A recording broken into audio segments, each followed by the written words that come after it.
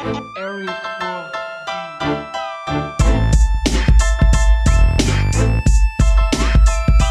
Welcome to the Generational Clash Pod, helping bridge the generational gap everywhere. How about UFC 252?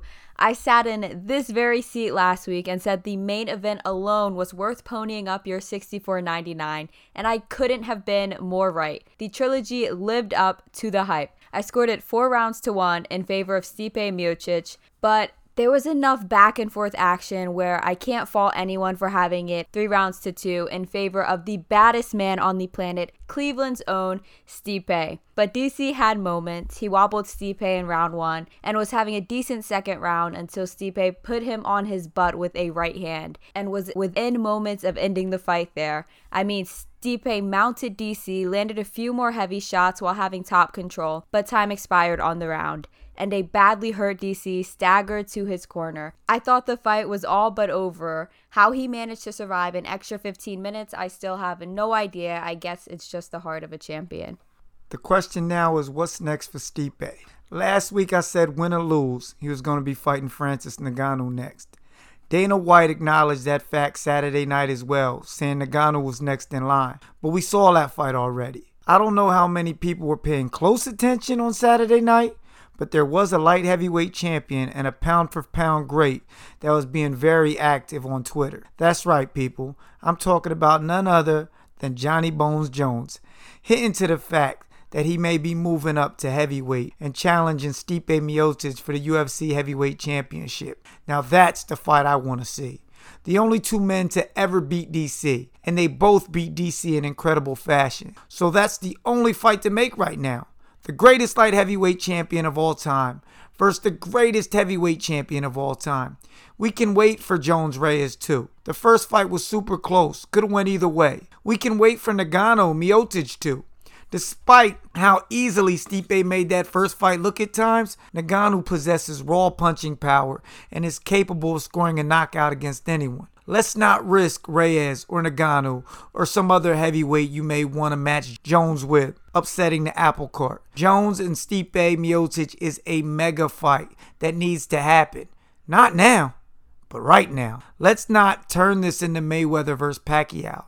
The UFC is supposed to be about the best fighting the best when they're in their prime to do so. And as of today, last time I checked, there is nobody better than Jones and Stipe Miocic. And from last week's big event in Vegas to this week's big event in Orlando, WWE is back this weekend with the biggest party of the summer, WWE SummerSlam, considered to be the second biggest event on the WWE calendar year. And WWE will be getting a bit of a facelift as it is moving from the Performance Center to the Thunderdome. And I, for one, can't wait to see the finished product on Friday Night SmackDown. As I said on this very pod in the past, I am a huge wrestling fan.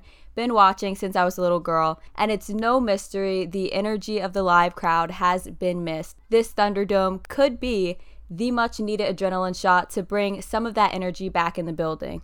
SummerSlam is one of the original Big Four pay-per-views, along with Royal Rumble, WrestleMania, and the Survivor Series. It's been around since 1988 to be exact. That's why I'm shocked that they're not holding back on cutting this Thunderdome ribbon until Sunday, instead choosing to debut the Dome on Friday Night SmackDown. I guess it's his way of working out all the kinks, making sure everything is up and running well for the big show on Sunday. But there's bound to be some glitches with Retribution in the building. I'm definitely foreseeing the lights going dim at least once or twice. But foul play or no foul play, I'm expecting at least 3 to 4 titles to change hands at SummerSlam. I'm a huge fan of the Hurt Business, and I know Bobby Lashley and Shelton Benjamin are barred from ringside, but I don't see any way MVP leaves SummerSlam without that United States title. I also think Randy beats Drew.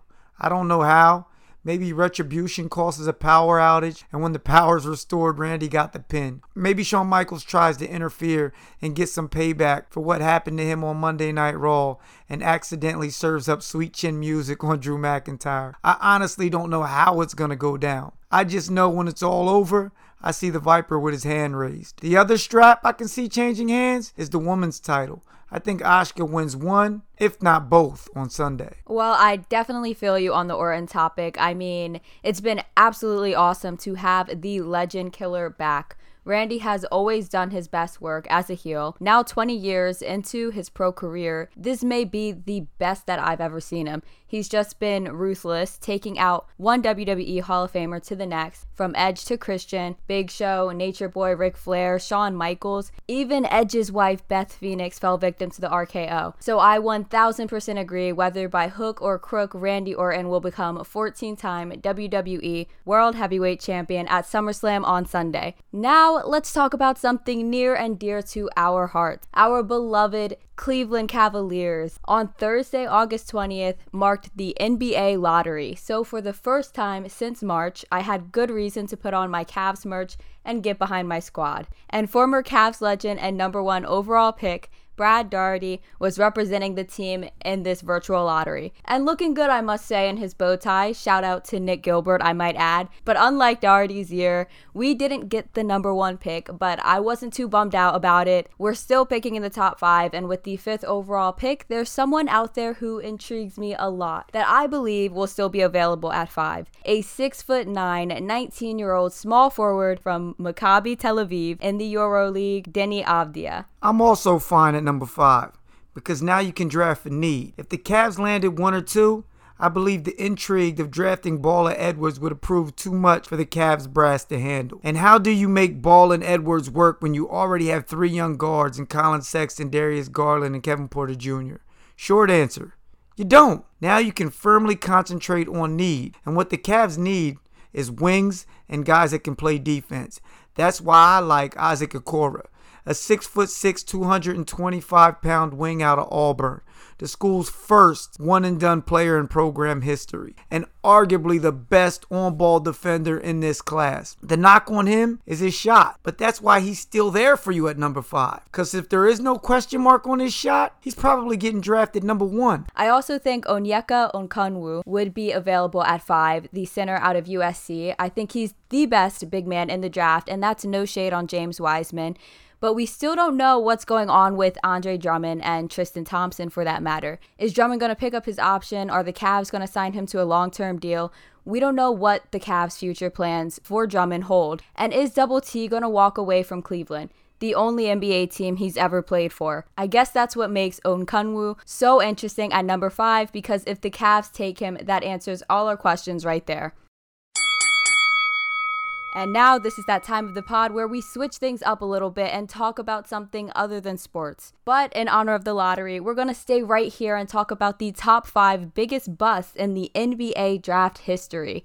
And Dad, I'm going to let you start off. All right.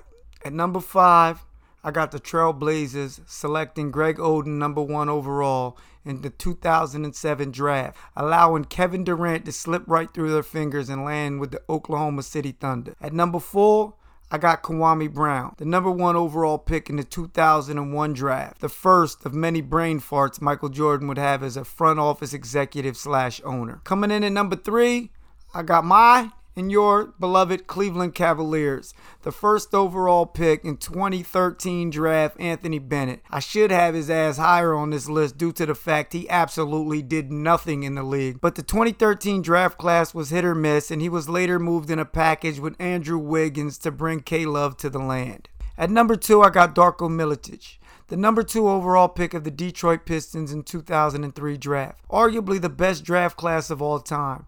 That had Bron go number 1, Melo 3, Chris Bosh 4, and D Wade 5.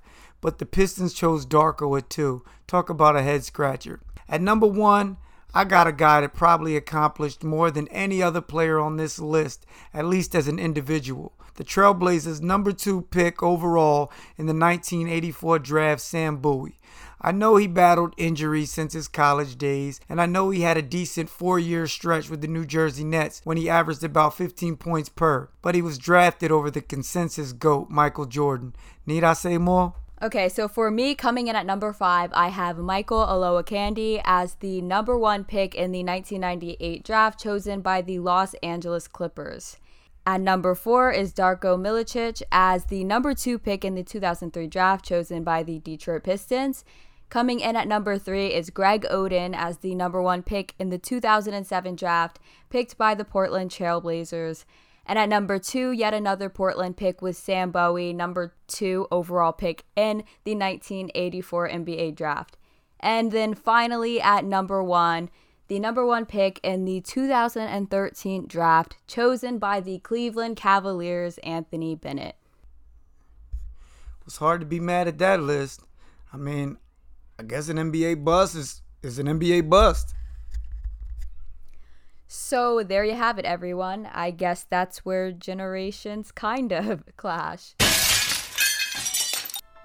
Be safe, everyone. Don't forget to wash your hands, social distance, and sanitize. In the words of Diggable Planet, we out, we out, we out.